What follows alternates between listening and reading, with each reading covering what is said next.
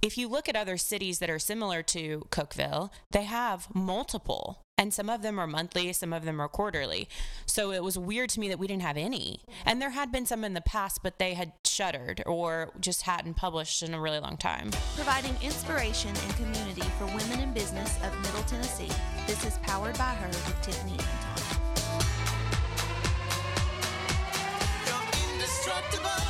Welcome back to Powered by Her. I am Tiffany Anton, and I have my good friend and newer entrepreneur to the scene of Cookeville, Chelsea Dartez. Hi, Tiffany. Hi, Chelsea. Thanks for having me. We had scheduled this way long ago. Like, remember that in September? Yes. And you had I don't even know. Kids got sick, I think. Yeah, it was like... No, it was maybe like May. Something. It was a long time ago. A long time ago, and kids got sick. And then you have done the whole entire circuit scene of all the podcasts of Cookeville. And so we saved the best for last, right? And I'm closest with you out of everybody that has a podcast. And you're my last visit. There you go. I'm honored to be at the end of your press circuit. Thank you. So Cookeville Lifestyle Magazine is a magazine you started just over a year ago. Yes. Where you published the first episode just over a year ago. Yes. You've been working on this for probably almost 2 years now. Yeah, that's crazy. But yes, it is crazy. We'll get into the details of all Cookeville Lifestyle Magazine. Let's take a second to thank our partners. A reminder that reading is key to battling depression, to relaxing, and getting a good night's sleep, to getting ahead in your business or life. Reading is key to learning to focus for those of us with ADHD or racing minds. And what woman doesn't have a racing mind? Amen to that. And you know where you can find a book friend ready to help you pick up reading as a habit? At our bookshop called Plenty in Cookeville's downtown on Broad Street. Plenty is a name because it's about creating a life of abundance, the kind of life that often begins with reflection and quiet in the pages of a good book. Find yours today at Plenty Bookshop. Plenty. They're one of your partners. Yes. Lisa Urich was just recently on your most influential... She was. And they Lisa have a whole display, yes, her and her husband, in Plenty right now with all the recommended reads that the influential people gave us. They have a whole display set up with all of those books. You can go buy them. Yeah. So you started a magazine, which you have this is not your previous history of anything. No, sort of, though. Kind of goes hand in hand with what I did before. Marketing and PR for things. Yeah. So tell me kind of the Chelsea Dartez story. We've stolen you here from Nashville. Yes. You're not even a Nashville native, though. You're originally a Texan. Yes. I'm from Texas. I went to Belmont University. Why Belmont? I just wanted to be in the music industry. And I Googled it, and that was the place to go. And I had a family friend from East Texas. He was in the band Little Texas. If y'all, God bless Texas, that song. Yeah. I had a friend that was in the band. He was the bass player. And we had lunch with him, I guess, down in East Texas, or maybe it was in Nashville. And he told me, you have to go to Belmont. So after that. And then also I was friends with Linda Davis. She's Hillary Scott's mom from Lady A. Okay. And so she told me to go to, she was from my area of Texas too. And she was like, you need to go to Belmont. So when I first moved to Nashville, I'd go to her house for dinner. So you had kind of a family-ish connection. Yeah. At 16, 17 years old, and you're looking at colleges, and you want to be in the music industry, did you feel like you wanted a career in music? Did you, or I was a singer. I was a country singer. So I played guitar. Was that what you thought you were going to be the next Taylor Swift? I mean, I'm not saying this in a mock, At 15 years old, that's can be a realistic dream for people. I wanted to pursue it. I did it very diligently, my whole childhood. Every weekend when my friends were doing other stuff, I was going and performing all around Texas. Wow. State fairs and stuff? What kind of... They have Opries in Texas, like the Grendel Opry, but they're everywhere in all the little small towns, and they have house bands, and you go and perform with them. So I did that. I did fairs. I did festivals, things like that, all in Texas, all my school stuff. I feel like so there was one Christmas that I did not have my front teeth. Mm-hmm. I lost them both at Christmas time, and so my parents would stand me up on a fireplace, and I'd sing, all I want for Christmas is my 2 front teeth. I think maybe this is a little bit... I feel like maybe what you're telling me is a little bit different than what I went through as a child. I was in like intense voice lessons. I recorded like 2 albums. It's kind of, and my parents, every time my daughter gets in the car with them, they put my album on. So embarrassing. Gosh. It's not good. Go back and listen, and I was so pitchy. But can people find these? Can people find your music? This is the days before iTunes. Thank God. Somebody, Susie, if we can find Susie, she can probably give it to us. And my we can probably has a figure out where to like upload it to for Please the internet. don't leak it.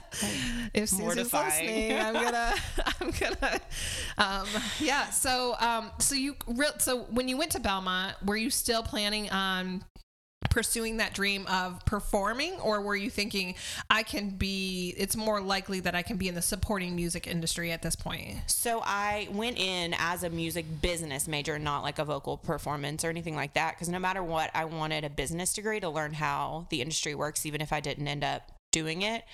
But at Belmont, every single person is a musician and an aspiring artist or songwriter or whatever, so you quickly find out that you're not very good. Mm-hmm. So that's basically what happened. Well, and maybe it's not even that you're not that good. It's just you understand the range of like other talents is out there, and it's like, yeah, maybe you're good for the Opry scene in Texas, but in Nashville, it's not, it's a whole different level. Yeah. And I figured out like how much drive other people, I thought I had a lot of drive, but I didn't want to give up my whole personal life to chase a dream for 10 years. Mm-hmm. And that's basically what you have to do. So anyway, I fell into the music business side of things, and I really loved it. And I did management, I did marketing. I worked at like Warner. I worked at the Grand Ole Opry in the marketing department. And then I started doing PR, and that's where I found my groove, really. And your passion and like kind of what you were good at. Yeah. You're such a people person. And so those relationships, I'm sure, really were able to progress your career along. Yeah. And I worked at a bar throughout college. So I met so many music industry people at that bar that also helped my career. So yeah, I just... Same bar that you helped your personal life as well? Yes. I met my husband there. We sang Picture by Kid Rock and Sheryl Crow. It was a karaoke bar? Oh yeah. And that's the first time we met. His friends put him in, and it was terrible, but that's how it happened. But anyway, so I started a company when I was 21 or 22 in 2011. So I was 21 with a partner that I had met from New York City. And she was in New York City she actually worked at a magazine called Star Magazine, and she was doing more national type media stuff up there, and country artists would hire her up there to do like their New York City media tours. So she moved to Nashville and didn't know anybody in Nashville. And I had already met so many people in the media realm in Nashville, because as a publicist, you need to know media, basically. Mm-hmm. And so we combined our strengths and started our company, and we had it for 10 years, and we worked with big artists from, mainly like 90s country, like Lone Star, Clay Walker, things like that. The Oak Ridge Boys, which is, like 70s and 80s. But I feel like Amazed was one of my like prom songs. Oh yeah. Of the late 90s, early 2000s. They have so many good songs, and so does Clay Walker. We had Lone Star on the Today Show, and that was such a cool experience. And then we did like People and all that kind of stuff in New York. I've done a lot of like the New York and LA big national media. Do you think you went through a mourning period, because your whole childhood until going to college, you really felt like you wanted to be a performer. Mm-hmm. So when you realize, okay, I'm probably not going to live out this dream of performing, did you go through a mourning period of like, okay, what do I do now? Or was it like, okay, let's just pivot and keep going? And yeah, no, not really. Because I feel like I really fell in love with the music industry. So, and I just knew that I wasn't as good as 30 of my friends. Well, and I'm sure too, like that the life path too of just like, okay, well, these are the values. I do want to get married. I do want to have children. Right. I do want to have a life and not just a career. And, I'm sure that helped. Right. Exactly. And for most people, you can't do that. You have to focus all your energy and time on building this career and dream. Yeah. And making no money and like barely scraping by for years and years and years. And then there's maybe a 1% chance still that you get somewhere with it. Yeah. So it's just, I didn't want to be one of those numbers, you know? Yeah. So anyway, and then I did meet my husband when I was 21 too. And I think that kind of shifted my perspective. Your focus. So were you after you got married, were you still traveling, doing publicity for some of these places? And did you feel kind of like you were starting this your home life and your family and being torn between the two? Not until I had kids. Yeah. I was still fine when we were married. I would travel all the time. I was on a radio tour with a girl trio for like 6 months. About at least 3 days a week I was gone, at least. And it was so fun. And I'm so grateful for that time. I really advanced in my career and stuff. But he was fine with that. And it wasn't a big deal. But when I had kids, no. Well, and so you're living in Nashville, which is kind of the mecca of the music industry. And you're going to the Today Show and you're going to LA. And at some point, you decide your husband gets a job here in small town Cookeville, rural. I mean, it's a micropolitan city. So it's not, we have about 35,000, I think, in Cookeville. And so you go from Nashville to Cookeville. And we didn't have kids at that point. So we both picked a house that was right off the highway, so I could easily hop on the highway and commute. So I was commuting probably 4 to 5 days a week. Still at that point, I still had an office on Music Row at that point. So were you like, there's no way I'm gonna settle in Cookeville? Like, I'm a big city girl. Kind of, yeah. We wanted to live here because I didn't like Lebanon for some reason, and he would still have to drive. It just didn't make sense for him to have to commute. And I don't have to be at my desk by 8 a.m. No matter, even when I was in the music industry, I was flexible. Yeah. So, we thought maybe we would move again, but then I just fell in love with Cookeville. And when I got pregnant, I was like, okay, I don't want to live in anywhere else. I want to stay here. So I'll just work from home, and I'll go in like a couple days a week. I'll make my meetings around like 2 days a week so that I don't have to go in every single day. And then I'll go to 2 shows a week, like at night or whatever. But once you have kids, it just becomes really hard. Going anywhere at night, at least, you know. And my daughter had some issues when she was born, and I think that totally changed my perspective. Because she had to have 2 really major surgeries right off the bat, and it was just crazy. So I think that kind of showed me what was important and why am I killing myself for the music industry, you know? So finally, when I had my second kid, we'd already lived here for, I guess, 5 years when I had my second kid. And I was like, okay, I'm done. I need to figure out something else to do with my life. Well, and so, again, did you go through a mourning period of like, okay, well, I might not be traveling to New York and LA, and I might be doing something different that's not as glamorous, quote unquote. Did you struggle with that at all? Or were you like, okay, this is where I belong and this is where I'm going to make my roots, and I can make some waves here instead of in New York? Yeah, I struggled with it because it's kind of a rat race, the music industry. If you're not present, people quickly forget who you are. And like when they're deciding on a publicist to hire, you won't come into their mind. So if I wasn't going to be at all the conventions and all the festivals like CMAfest, then I became kind of obsolete in a way. So I struggled with that part of it because I did kind of drift away a little bit, but I was still getting hired to do things. But some of my clients were like, well, we want to play CMAfest. And I could have booked them to do it, but I didn't want to go with them, you know? So yeah, it was a weird struggle for a little bit, but finally I told my clients that, you know, hey, I can do remote work for you, which they need a lot of remote work still, but I'm not going to be your girl that's with you at every single thing, introducing you to all the people. So let's find you somebody else. So I tried to help my clients find somebody else to fill that role. And then I was like, okay, done. I will work in the music industry on a remote capacity, which I still do take artists on a consulting basis.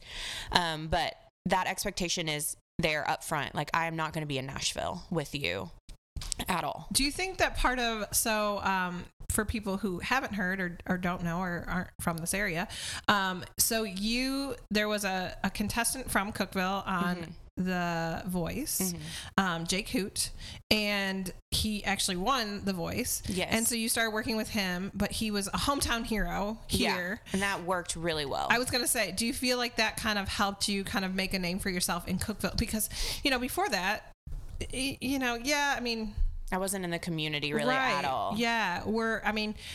You're making waves in Nashville, but we're far enough away. We're about an hour and a half from Nashville. And so it's not enough that people here really care that much. Yeah, for sure. I hate to say it that way, but you weren't making a name for yourself here. But that kind of bridge with Jake Hoot helped people establish you here of like, who is this Chelsea lady? Right. I met a lot of people through Jake.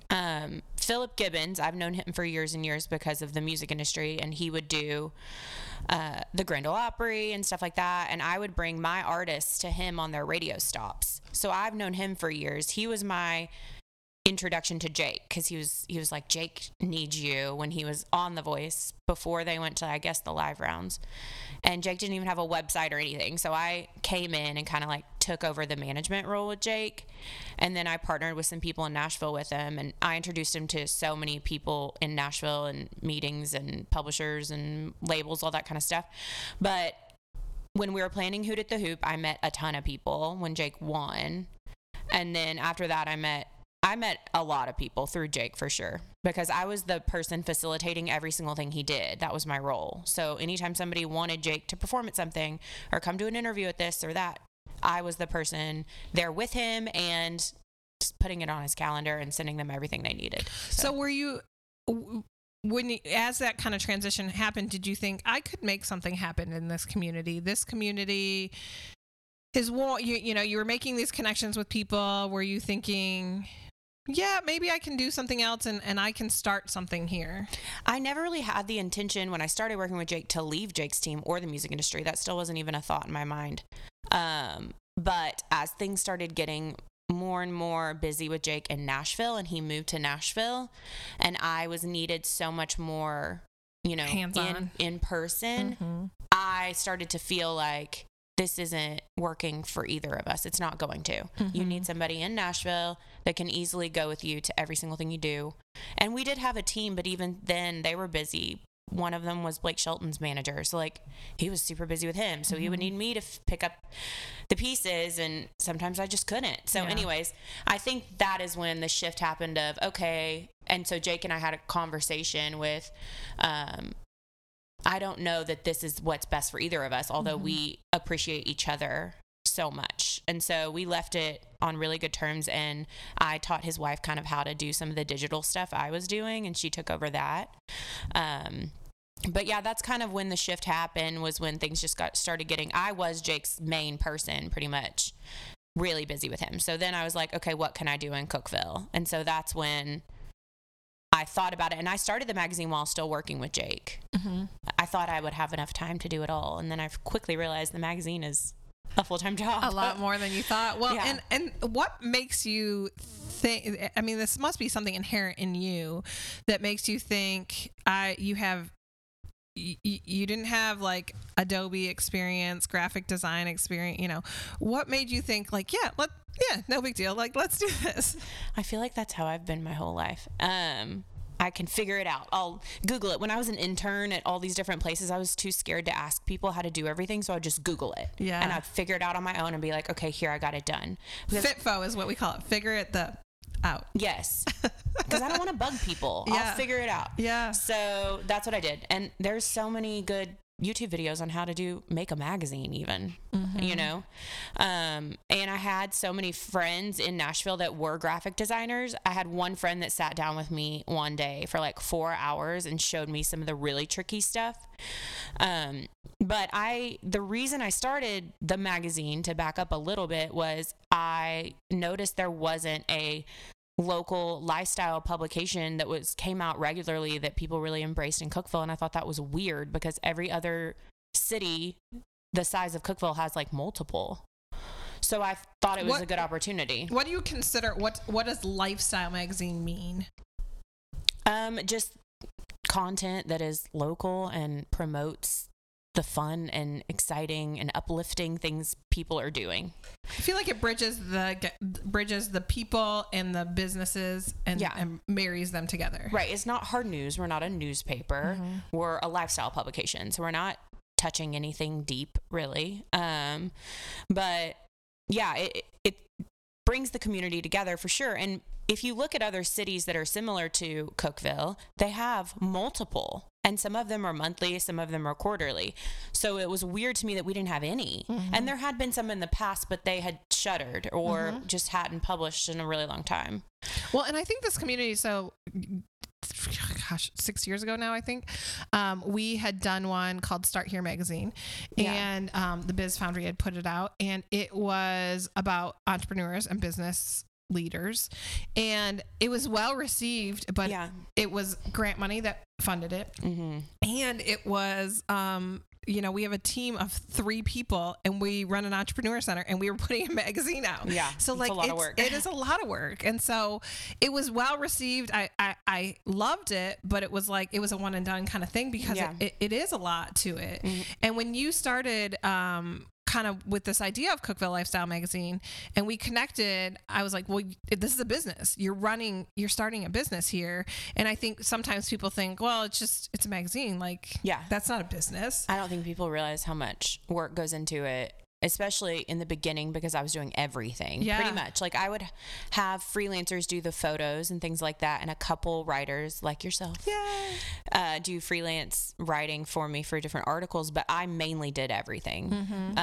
So the advertising, I remember begging people to be a distributor in the beginning, like, because they're like, what am I putting in my business? What is this? And some people said no.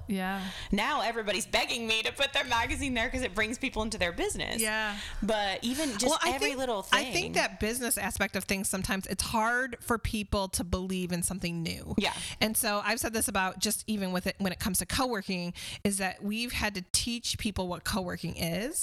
And I think people have to understand, like you said, there have been some lifestyle magazines or family type magazines in Cookeville in the past. But Cookeville is changing a lot, like very fast.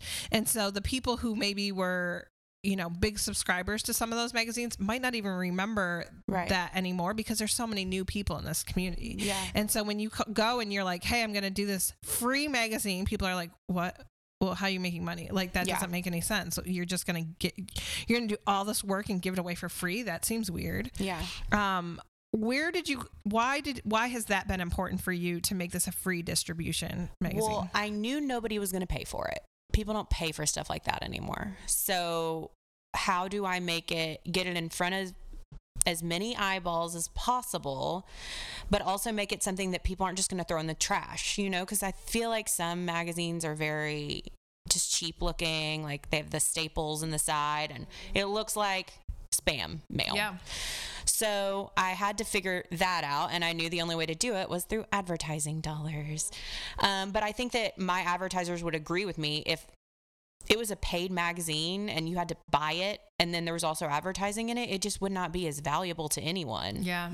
People want, nobody, all the big giant national magazines are slowly going away because you still have to buy them. But I feel like people love a free magazine, especially if it looks expensive. And if they're strategically placed in the right places of, like, waiting rooms at doctor's offices or, and I think one of the other things that's really great is that it comes out quarterly. So it's 4 times a year. You just released your 5th issue, but I think, I used to love People magazine. I was a huge subscriber, but it came out weekly, and it felt almost like a job to read that whole magazine in a week. And I remember like times where I'd be like, I'm like 3 issues back. And so having this magazine that it's quarterly and you can read, there's some that I've read, cover to cover, maybe the Movers and Shakers, the one that you were in. But there's some that, like this last one, it's like I've been taking it to the basketball games, and while they're doing warm-ups, I'm reading it in between basketball, so it's it's pretty evergreen. The things that you're doing is that material will last for that, at least that 3 months, 4 months.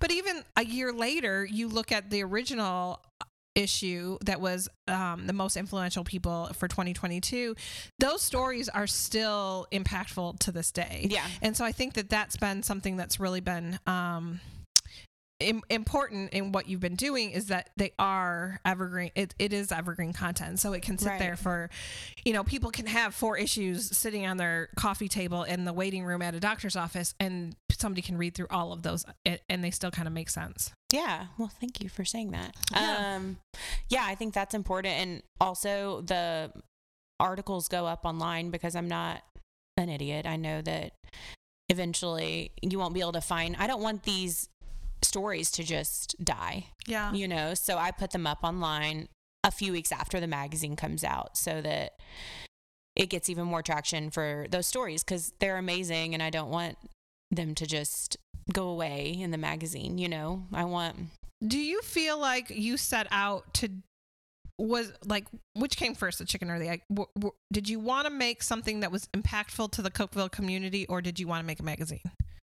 I wanted to start a business. Mm-hmm. I think that's a good answer. Yeah. I wanted people to care about it. So I strategically thought about how they would, what is going to make people care. Mm-hmm. But I also am not working just for the heck of it. Yeah. So it's interesting because I do think, like we said, people don't even realize it's a business. Mm-hmm. And you're very, very strategic. You clearly, even though it was music business, the business sense of things has been able to be in play. And I think people don't think that sometimes, but you wanted people to care. And so your first issue, you decided, and we're going to talk on the next episode about kind of backlash of sometimes that you can get mm-hmm. when you do go so hard with something, but you decided to call it the 2022 most influential people. Yeah.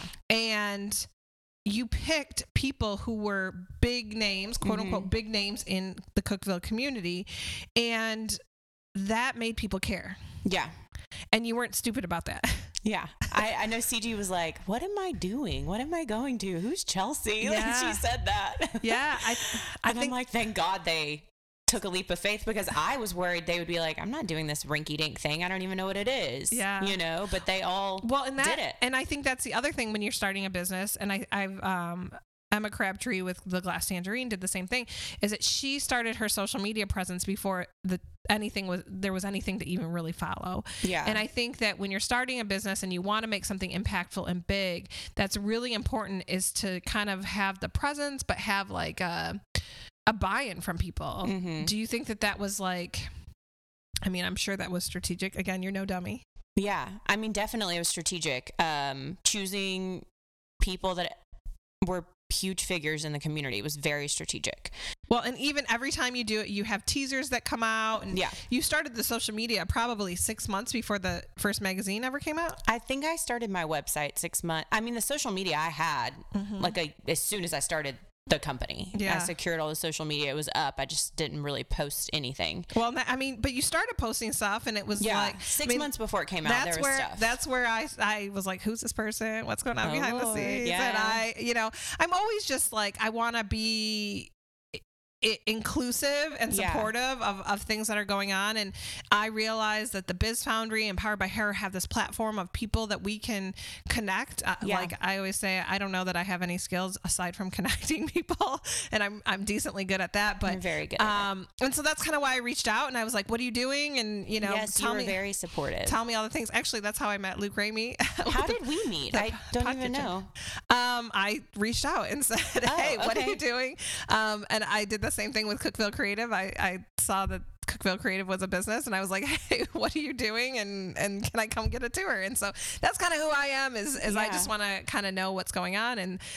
But I think it helped get your presence out there of like, okay, there's this magazine there, like, and that's important, even if people don't know exactly what it is or what's happening. It gets a buzz going, and they want to be a part of it. And that's why I do the parties and stuff, because I think people see the parties and they're like, oh, I want to be a part of this. Yeah. And so I did a party for the first one, and most of the influential people came, and it was bringing those big figures in the community together to make it a legitimate thing. Yeah. You know? And I think then we're going to talk more about this, but then you get kind of the backlash of we're going to talk about the backlash next episode. But if people want to find, there are a million places that people can find this magazine now. Yes. So if you come to the can't Biz Foundry and find some there. Yes. And if somebody is out, let me know and I'll restock you. But yes, it's all over town. CookvilleLifestyles.com/find the magazine. Cookville Lifestyles with an S.com, and then find the magazine, and you can figure out where it's all distributed. You can also on the website sign up to have it mailed to your house. Yes, you can order it online, and you can sign up for like 2 years, and you don't even have to worry about it, and it'll come in to your mailbox. So and so do you ship out of state? Because we have listeners all over the world. We ship well, I don't know, out of the country. I haven't thought that far ahead, probably not. But at out least of state, yes. Okay. At least throughout the United States. And so if I always talk, I don't know who these people are in Alaska, but I always talk about sometimes they're like the second most popular state of downloads. So if you're in Alaska and you want to get a copy of the Cookville Lifestyle magazine, you can go on the website. How can people follow along on social media? Just CookvilleLifestyles.com. All of our socials are there, or it's just Cookville Lifestyles on everything. And at the moment, you're kind of a two-man show. Yeah, myself and Andrew Buckner. He's my person that's basically on retainer with me. And then I have a ton of freelancers that help. Like my lead photographer does most of the photography, and then I have other photographers that do different feature stories, and different writers like yourself. Tiffany Anton does a small business spotlight. So I have a bunch of freelancers, but Andrew Buckner is my person that's like my teammate at this point. So he's my editor-in-chief. So if you want to connect directly with Chelsea, an email through the CookvilleLifestyles@gmail.com. CookvilleLifestyles@gmail.com, and you're directly checking that email. Yeah, I do all the social media too, so if you send me a DM, I will see it. So if you want to connect with Chelsea, you can find her in all those places. Make sure you tune in next week for some juicy more conversation with Chelsea. If you want to know more about Powered by Her, head over to poweredbyher.com, join the community, support the cause, and we'll see you next week.